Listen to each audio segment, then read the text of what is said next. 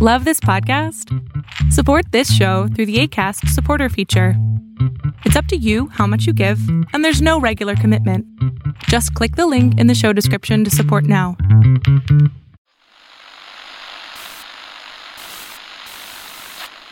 Nine, 12, 10, 28, 2, 23. This is Deep State Radio, coming to you direct from our super-secret studio in the third sub-basement of the Ministry of Snark in Washington, D.C., and from other undisclosed locations across America and around the world.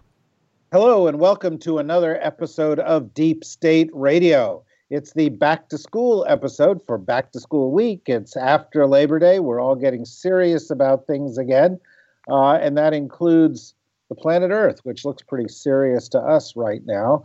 We've got Rosa Brooks in the third sub-basement of the Ministry of Snark studio. She is joined there by Colin Kahl of Georgetown University. They're both of Georgetown University, although rumor has it Colin may defect.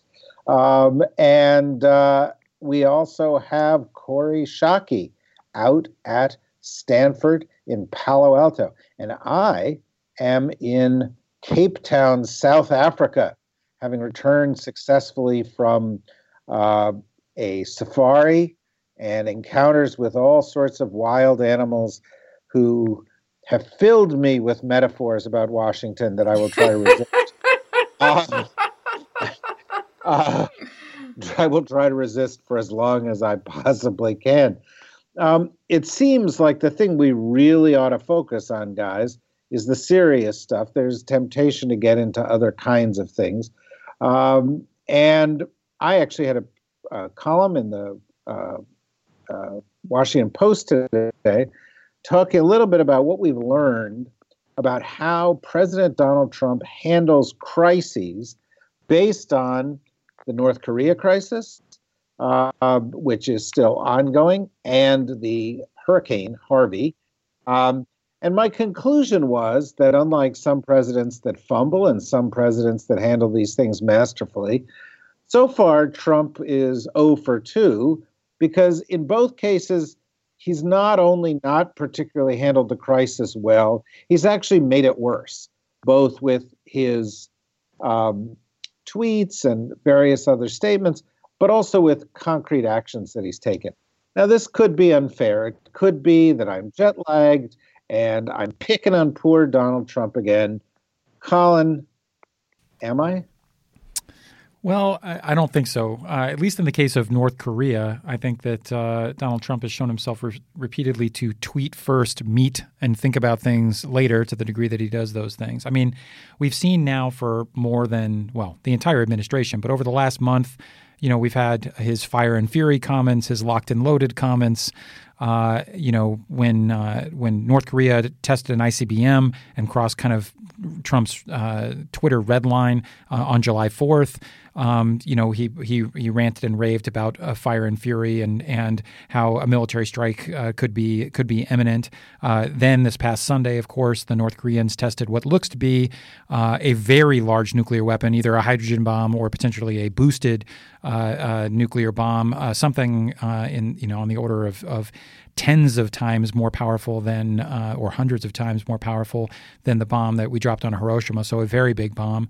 And what does Donald Trump do? He immediately goes to Twitter and bashes the South Koreans, blaming them for being appeasers, claims to cut off trade with the entire world, and then says, and I plan to meet with my national security team later to talk about these things. So we have a president who has gut impulses and instincts that he acts upon, tweets upon, ruminates upon at 6 o'clock in the morning when he brings out his portable phone.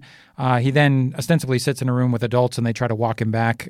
You saw Jim Mattis, the Secretary of Defense, and General Dunford, for example, come out after that national security meeting with some more, Secretary Mattis with some more reasonable remarks, more carefully calibrated. But I think this is a real problem because both our adversaries and our allies to some degree benefit from predictability. Our adversaries, it helps them avoid miscalculation. Our allies, it helps them believe that we'll stick with them when when the going gets tough. And if I'm sitting in South Korea or Japan right now, I'm not so confident about that when it comes to Trump. Well, I think that's a really important point, Corey. And to me, the inflammatory talk, the bellicosity, is bad, and it makes people nervous. But it's not quite as bad as landing on some policy choices that are just crazy destructive. Like, hey, let's pull our trade deal with South Korea at the moment that we need to be closest to them, or let's cut off trade to anybody who trades to North Korea, which includes China, India, Pakistan, and Germany, among other countries. I mean, to me, this is in some ways crazier than all the bellicosity, because it would be so damaging to the alliances that Colin is talking about and the strategic relationships that are so important in this. Do you think that's the worst thing that he's done, or is there something else? So, David, I definitely agree with you that the administration has not deconflicted the contradiction between their economic policy and their national security policy. And that means they are terrible strategists, because there is no national security approach that succeeds without an economic component feeding into the political and military objectives. So I agree with you that they are doing this badly, and that the president is the main reason they're doing this badly for the, by now, tiresomely quotidian lack of discipline on his part. I would like to object most strenuously to Colin's introduction of the term Twitter redline, which is both an affront to the language, but much more importantly, no matter how accurately it attempts to capture the president's bluff and bluster on Twitter that seems to bear no relationship to actual policy, I agree with Colin and you that it's extraordinarily damaging in a set of circumstances this rife for misunderstanding, and on which there is such a hair trigger for, actual warfare, for the president to be talking as recklessly as he is now. Yeah, he's been pretty reckless. Now, one of the people who's supposed to be measured and calm and so forth in all of this, Rosa, is of course General Mattis, who's the grown-up, the deputy president, the one we rely on, the steady hand on the tiller, et cetera, et cetera. And he did make some remarks, and many people have said, well, they were more measured remarks. But if you look at his remarks, I mean, he essentially says we're going to obliterate anybody who poses a threat to us, which, could include anybody. I mean, posing a threat is not exactly, sufficient to trigger a military attack, is it? I mean, well, or am I missing something? So taken in context, I don't think he was saying anybody we think poses a threat, past, present, or future, will be annihilated. I think taken in the broader context, he was pretty clearly saying, North Korea, we get the slightest hint that you're actually seriously for real going to do something to attack the U.S. or our allies. Be warned, we will respond immediately, decisively, and in a way that you will not like. And that is not inconsistent, I think, with what prior administrations have said. I think in the context he was dialing it down in the context. So I didn't read it that way. I read it, since it was also coupled with comments about diplomacy and comments about working with our allies and comments about we don't want war, whereas, that is very different from these decontextualized little tweets of I'm going to get you. No, I'm really going to get you. Yeah, we're really, really going to get you. Which then don't get followed up. I actually think that Colin's Twitter redline phrase is, however infelicitous we may find it as a concept, or, this many of us here were very critical of President Obama's handling of the Syria situation on the grounds that, if you say there's a red line, don't say there's a red line if you're not prepared to enforce it.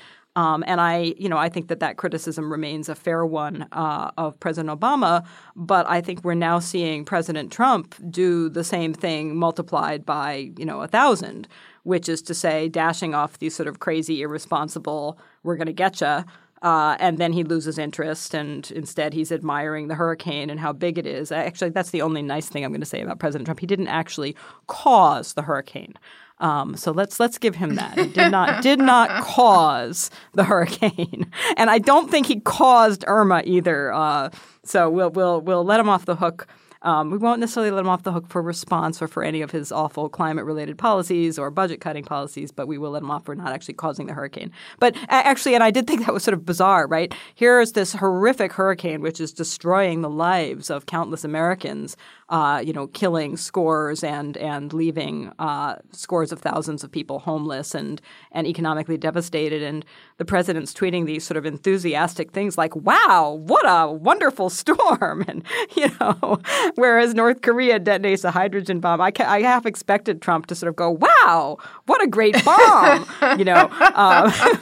So as Corey says, there are some unresolved contradictions in the Trump tweet approach to the world. Well, I mean, I don't know if they're contradictions. I mean, I think he's demonstrated that he is, it's kind of unhinged, and he doesn't respond to things in the way that a normal human being does. But let me drill down a little bit here, because I'm pleased that we all think Mattis is being more measured in all of this. Or at least that you guys do. Although I will say that Mattis is looking like he's aged about 2 decades in the last 6 months. Yeah, well, that's true. But let me take it a step further, Colin. We say, if you listen to what Rosa said, that was pretty rational. But he said threat. He said we will be prepared to obliterate them in the case of a threat. He didn't get very specific. Rosa then said, well, if they looked like they were about to attack us, well, I mean, they just set off a hydrogen bomb, and they're launching ICBMs that go farther and farther, and one of which technically seems to have been able to hit some U.S. territory. Just what exactly are we waiting for? What is the trigger? What is the Twitter red line in all of this? Yeah, well, and look, I think both Mattis and some things that Tillerson have said and written have made it pretty clear that what they're talking about is if the United States, our citizens, our allies, our territories get attacked, that we have the capability to massively retaliate, which is a statement of relatively general declaratory policy as it relates to nuclear escalation. It's not unlike the declaratory policy that the Obama administration and other administrations have had towards North Korea and nuclear powers. I think where Trump is a lot more undisciplined, and what I meant by the Twitter red line was, of course, that he tweeted during the transition that North Korea wasn't going to be allowed to get an ICBM or launch an ICBM. Well, that red line was crossed. Trump said not going to happen. Well, it did happen on July 4th, and then it happened again several weeks after that. Then you had Trump's comments that any threat, and in that case he meant any threat, any hostile action would bring, quote, fire and fury and power unlike the world has ever seen down on Kim Jong-un. And obviously Kim Jong-un then proceeded to threaten Guam. He then launched off some more missiles, and then he capped it off with this very large nuclear explosion, the 6th nuclear test they've done, and by far the largest, basically demonstrating that North Korea has a quote-unquote city-busting capability, the ability not only to reach the United States but to blow up an entire city. So I think making repeated statements like this and then having North Korea carry through with threats and then us not responding, and thank God we're not responding, does damage to our credibility, both in the eyes of adversaries, but I worry even more about our allies, about what it is we really stand for. And in fact, I think that's the biggest challenge about this whole North Korea episode, is the challenge that it poses for our allies. Because I think the listeners have to keep in mind that, the principal goal that Kim Jong-un has in going after nuclear weapons and the ability to reach the U.S. homeland with an ICBM is to defend the regime against an invasion or regime change. But a secondary goal, but a very important one for him, is to decouple the United States from South Korea and Japan by driving a wedge between their interests and ours, by basically putting a dilemma to any U.S. president: are you willing to sacrifice San Francisco for Seoul or Toledo for Tokyo? The kind of Boston for Berlin problem that we had during the Cold War, a standard extended deterrence problem that we actually didn't have before the North Koreans developed an ICBM that could reach the continental United States. But now we do pose that issue. And so the question is, how do our allies believe that we would be willing to defend them and run the risk of a nuclear war when that nuclear war could come to the shores of the United States? And part of that you try to deal with through military deployments and declaratory policy and all the things that we know how to do and that I think the Pentagon is doing okay at. But part of it comes down to trust. They have to trust that when push comes to shove, we have their back. And that's where a lot of the other gratuitous things that Trump has done has totally gutted our ability to reassure our allies. His bashing the South Koreans repeatedly, including their new President Moon, over his efforts for dialogue, which Trump blasted as appeasement. You mentioned, David, threatening to pull out of the U.S.-South Korea free trade agreement at a time when our ally is anxious about our partnership. And I would conclude by saying also Donald Trump's preventive war talk. If you listen to people like Lindsey Graham who have talked to Trump about this, they basically say that when Trump talks about preventive war, the logic in his head is it's better to fight a war with North Korea today when it only kills Asians or only kills people in South Korea and Japan and doesn't kill people in the United States. Well, that signals to our allies that we're willing to fight a war if it kills them, but not willing to fight a war if it kills us. And that calls into question the entire credibility of any extended deterrent. So if you had to write up a playbook for Trump to signal to our allies that we were not reliable, it would basically be advising the president to do precisely what he's been doing over the last couple of weeks.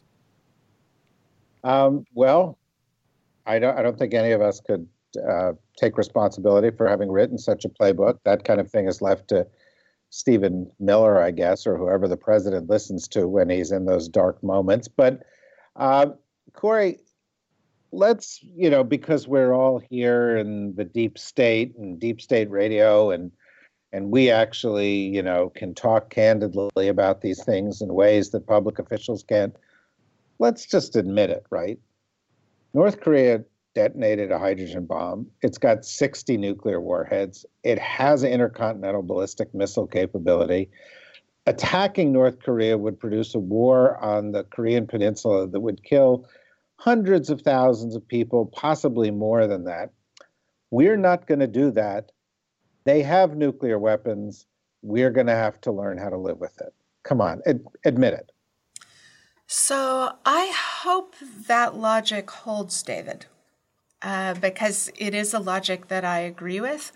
But a couple of points related to it. First, I'm less confident than you that the iron logic of not putting 300,000 South Koreans to death by howitzer and artillery in order to protect the United States from someone who may in the future choose to hurt us. That seems to me a really bad trade-off to make. And it would seem a terrible trade-off to any president other than this one. But I'm less confident that the president buys into that logic. I think, as on so many other issues, it's really hard to tell where the president is. And even when the cabinet is united, in fact, maybe especially when the cabinet is united in giving advice, the president seems to thrash around an awful lot. And as on the Iran nuclear certification, as on the Afghanistan strategy review, as on many other issues, that the president seems to feel trapped when people agree that there's not an easy answer of the kind that he campaigned on. And so I am actually worried about the president making reckless choices.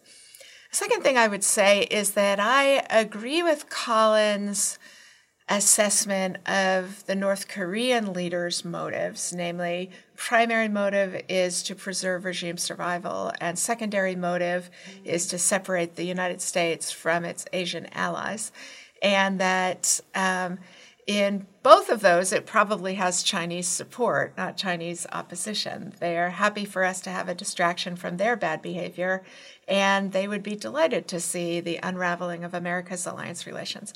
But I would caution that neither Colin nor I probably know the answer to that question. We're presuming a logical solution, a logical conclusion to that. And as with Donald Trump, I think we ought to have a hefty dose of modesty that we actually know what they're thinking and what their motivations are.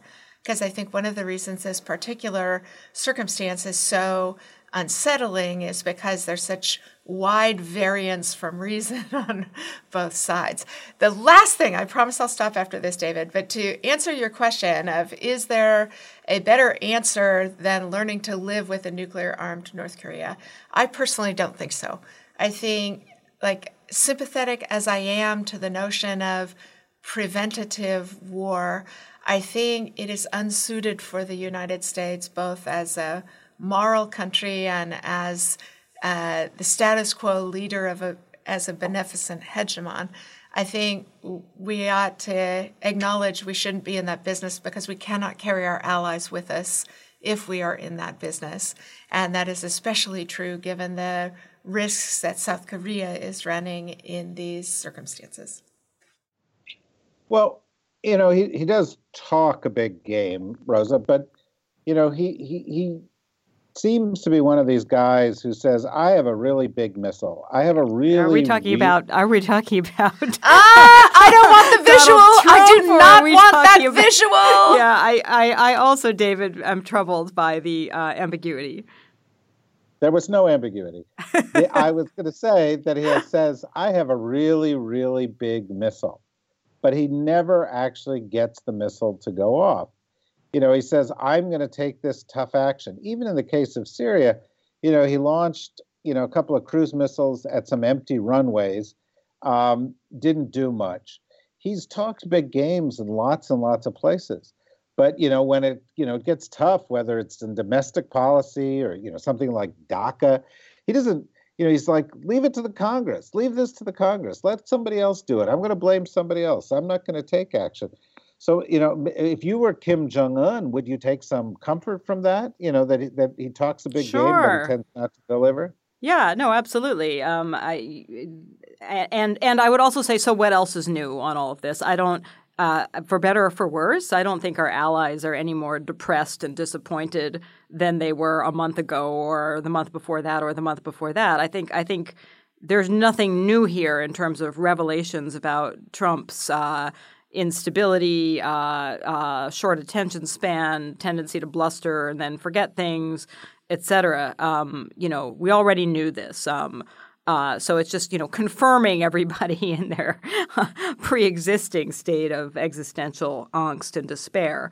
But I think North Korea is behaving in a fairly rational fashion. And in fact, there was a headline, I think both the Washington Post and the New York Times ran stories in the last few days with headlines like, here's the New York Times headline, I think was motives of North Korea's leader baffle Americans and allies. And I thought, I'm going to write a story that says, bafflement of New York Times and Washington Post baffles Rosa because it seems to me perfectly clear what their motivations are. And Corey and Colin have articulated their interests, and they're behaving in a perfectly rational fashion, which is that they correctly have reached the conclusion that the United States is kind of, we're on the bench. We're not playing at the moment. We may make noises, but we're not going to do anything unless they actually attack us, which I assume that they have no particular intention of doing because they know it would be suicide. But in the meantime, up to the point where they actually obliterate human beings with their missiles, that they can get away with whatever they want, and why not do it while they can?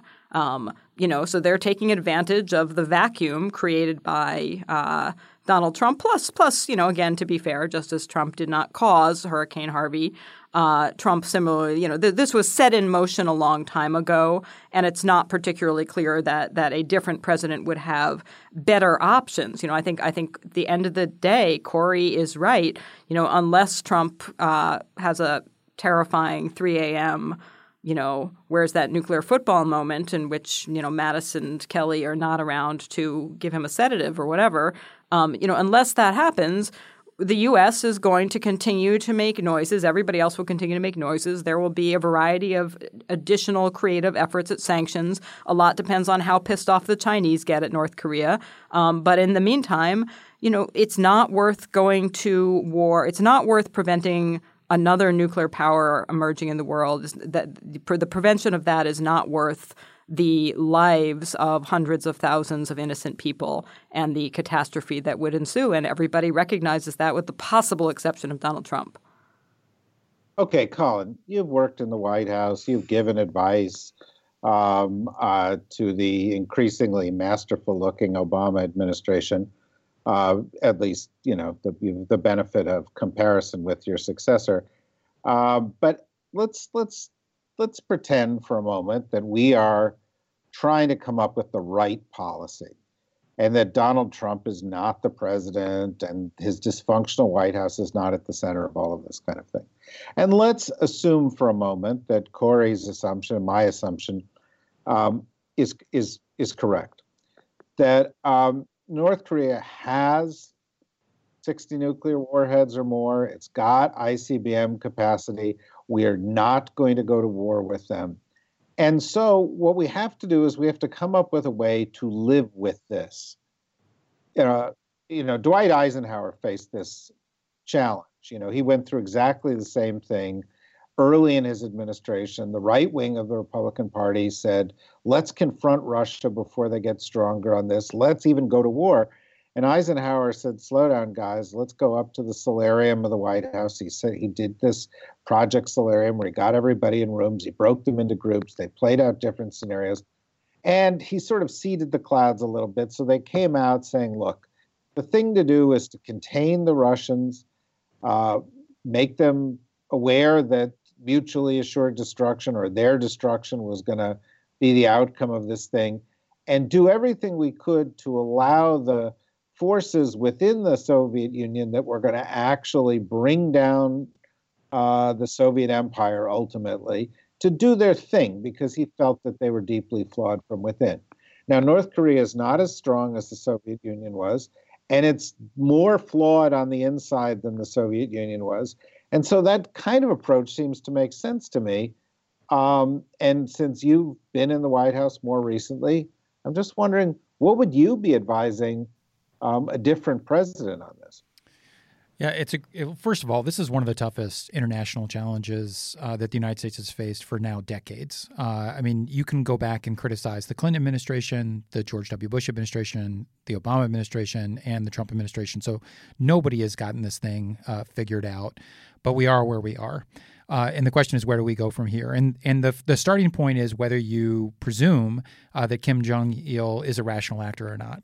Because if he is, then there's certain options that you have for containing the challenge, like we did during the Cold War. If you presume he's not, then it pushes you in a very different direction. And I will say one of the things, just as an aside, that worries me the most is we often talk about the adults in the room, but H.R. McMaster said something, the National Security Advisor, who's one of those adults, said something a couple of weeks ago that scared the hell out of me, which was that Kim Jong-un, because he was a mass murderer of his own people, was undeterrable. The logic of nuclear deterrence didn't apply to him. I think he said that in the context of criticizing an op-ed that Susan Rice had written, his predecessor. But if that's really what he believes, that Kim Jong-un is undeterrable, even though he's had nuclear weapons for more than a decade and has not used them, then the only answer is preventative war. That is, a war now before he builds up his nuclear arsenal and inevitably uses it down the road. And then you're talking about hundreds of thousands, if not millions of people dead. So I hope that H.R. McMaster doesn't really believe that.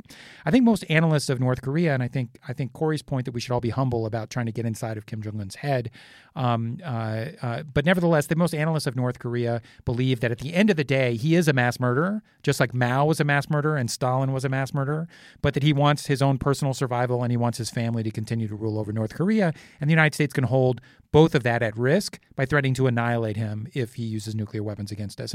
So that's the logic of mutually assured destruction. And in this case, it's not mutually assured destruction because he can't destroy the entire United States, but we can end him.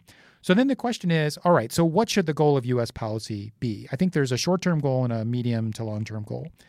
I think a lot of people agree that we should increase the pressure on North Korea. Certainly the Trump administration wants to do that, but it begs the question, pressure to what end? What is the goal that they are seeking? If the goal is denuclearization, it's not going to happen. Kim Jong-un's not going to give up his nuclear weapons. He's not going to give up his ICBM. It's his ace in the hole. He's weathered all this pressure so far. That genie is out of the bottle. It's never going to get stuffed back in. The Wall Street Journal editorial page suggested maybe the goal of pressure is regime change. I also don't think that's going to happen because the Chinese hold the key to that, and the Chinese are more scared of state collapse in North Korea than they are of North Korean nukes, so they're never going to go along with an all-out regime change strategy. And frankly, signaling regime change as our goal to Kim Jong-un probably backs him into a corner and makes a war more likely. So that's a bad idea, which leaves us the last option of what pressure is for, which is essentially to get a slowdown or a freeze in the nuclear program in exchange for some confidence-building measures on our side, whether that's on the economic or military side. This is a very difficult pill for us to swallow, but like in the Cold War, when you had a series of arms control agreements that first slowed the pace of the buildup of nuclear weapons and, through things like the SALT agreements, and then eventually reduced either entire classes of weapons like the INF Treaty or started to eliminate strategic weapons like START, that you should go down an arms control path whereby you use pressure to incentivize an arms control agreement, but not presuming that you can denuclearize North Korea with the goal of avoiding a nuclear war. That is, in the near term, our goal is not that they have no nuclear weapons, is that we have no nuclear war. And then in the medium and long term, we can work on what you and Corey and Rosa have talked about or hinted at, which is, in essence, putting in place a containment and deterrence regime, and I should also say a reassurance regime that shows our commitment to our Asian allies, communicates clearly and unequivocally that Kim cannot commit aggression against our allies or us without facing consequences he's not going to be able to stomach, and making that credible and basically bottling up his regime and waiting them out. You're right. They are a lot more fragile than the Soviet Union was. While we shouldn't have a policy of regime change, it doesn't mean that we can't encircle the regime, bottle it up, and wait for its inevitable demise. And that's a terrible, terrible, terrible strategy, except for every other one. Corey, do you agree? I mostly agree with that. I do think with it,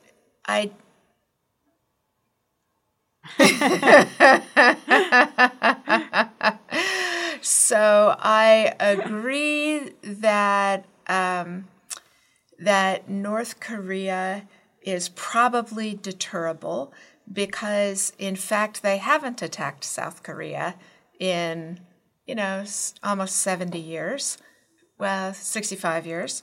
I do think we have been clear and consistent across several American administrations that any attack on the United States or its allies by South Korea will be the destruction of the regime.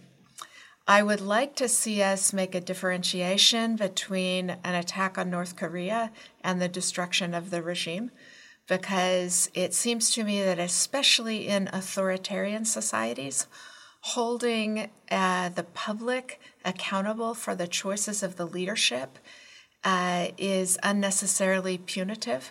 So I would sharpen the threat, not that we will destroy North Korea, but that we will ensure that nobody in a position of authority in the regime survives, and that we will impose a regime of our choice in conjunction with countries that help us enforce this, to include China, South Korea, Japan, and others. The second differentiation I think I would make, in addition to sharpening and narrowing the threat to North Korea, the second thing that I would do differently, I I'm a lot more hesitant than Colin about the brittleness of the regime, and that bottling it up will bring about its organic destruction, because the parallels with Cuba since 1960 seem to me pretty strong. Cuba even used the American dollar, and we couldn't make that much effect on it. So I think we actually need to resign ourselves to the fact that it's going to be this North Korea. It's going to have the ability to threaten the United States and our allies with nuclear weapons. And we all ought to dust off our Tom Schelling books and start to think more creatively about deterrence. And the last thing I would say on this is...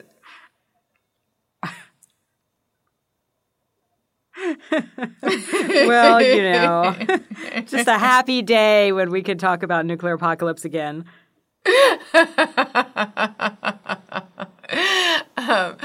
Yeah, at least I didn't say Tom Lehrer with his Third World War songs that are so short because the war's so short.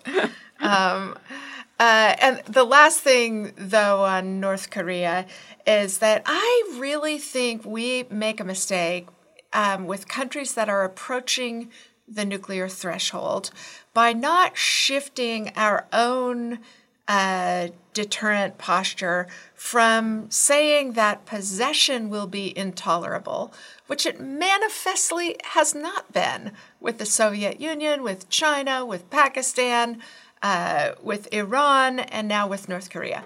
North Korea has been a nuclear weapons state since the Obama administration.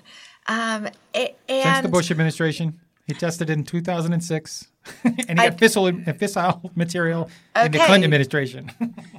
Okay, I cede you the point. For the 8 years of the Obama administration and the last 2 years of the Bush administration, we have been dealing with the nuclear North Korea. And all that time, we have been implausibly insisting that we won't stand for it, just as we implausibly insisted we wouldn't stand for it with Iran. And what a smarter strategy would be, which is to, as they approach the nuclear threshold, to reinforce that what is unacceptable is them getting any political gain from crossing the threshold. So minimize the accomplishment of getting there and reinforce that any use would be they wouldn't survive it. And so you shift the line from you can't have these to these won't make any difference to your situation. That would be a much smarter approach. I'd love to see us move to that. Okay, so we've only got a couple minutes left in this episode, and I'm going to go to Rosa for the last comment here. But I do want everybody who's listening to go and then replay the past 20 minutes, because this was the most rational discussion you'll hear about North Korea anywhere, because you turn on the TV and everybody's getting hysterical. You turn to the White House, they're getting even more hysterical. Kim Jong-un is, pretty hysterical himself. People are nervous everywhere. The reality is we're very calm. We are calm, right? Because here in the deep state, we've gamed this all out. And that's why I'm turning now to Rosa, queen of apocalyptic visions here in the deep state, to say, Rosa, you've got 2 minutes. Tell our listeners what is going to happen with North Korea over the course of the next couple of years. So if I had to stake my life on it, which as it turns out I do, I would say I think nothing much is going to happen. Correct. I think that we continue to make noises. They continue to make noises. They continue to do tests, and we make bigger noises. And everybody rattles various sabers and missiles and everything else they can find to rattle. And that we continue. It's status quo.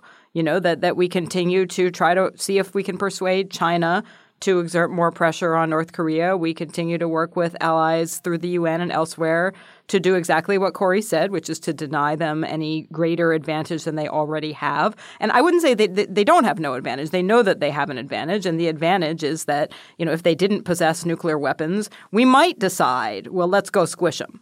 It would be controversial. Lots of innocent people would die. We would get a lot of criticism, but we might, a rational U.S. administration might decide that the costs of military action against a non-nuclear North Korea were better than the alternative.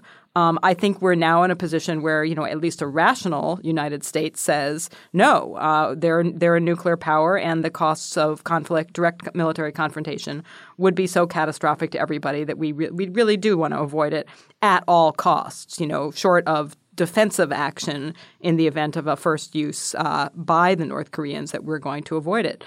So I think that they clearly have an advantage to the extent that their goal is regime survival, that they have correctly calculated that becoming a nuclear power helps protect the regime. And it does. That being said, we can try to make sure that that's the only advantage that they get no further advantages, that, your regime survives in your, miserable, depressed country, which eventually we hope, implodes under its own weight. Repressive countries can last for a very, very long time. There's no guarantee it collapses, but it might, particularly if we can bring enough economic, diplomatic, and other pressure to bear. So I think that is the reason why I have not, in fact, taken up residence in the deep state hardened missile silo or yet, or a bunker, or whatever it is that we are all about to take refuge in when the going gets really tough, is because I in fact think that those of us living here in Washington, D.C. Are probably in greater danger from a potential landfall of Hurricane Irma than we are from a potential war with North Korea, notwithstanding all the rhetoric.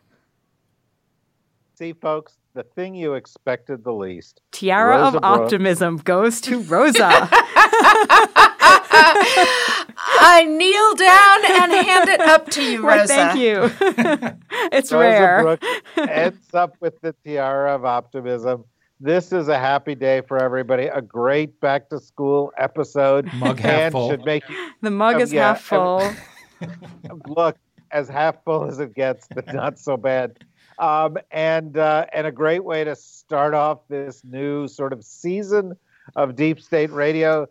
Thank you, Corey. Thank you, Colin. Thank you, Rosa. And everybody, come back on Thursday for another episode with this same great group of people. Thanks very much. Deep State Radio is a production of the Deep State Radio Network, a division of TRG Interactive Media. Our podcast today was produced in cooperation with Goat Rodeo Productions and was supervised by Ian Enright. Join us again for another episode of Deep State Radio. If you don't, we know where to find you.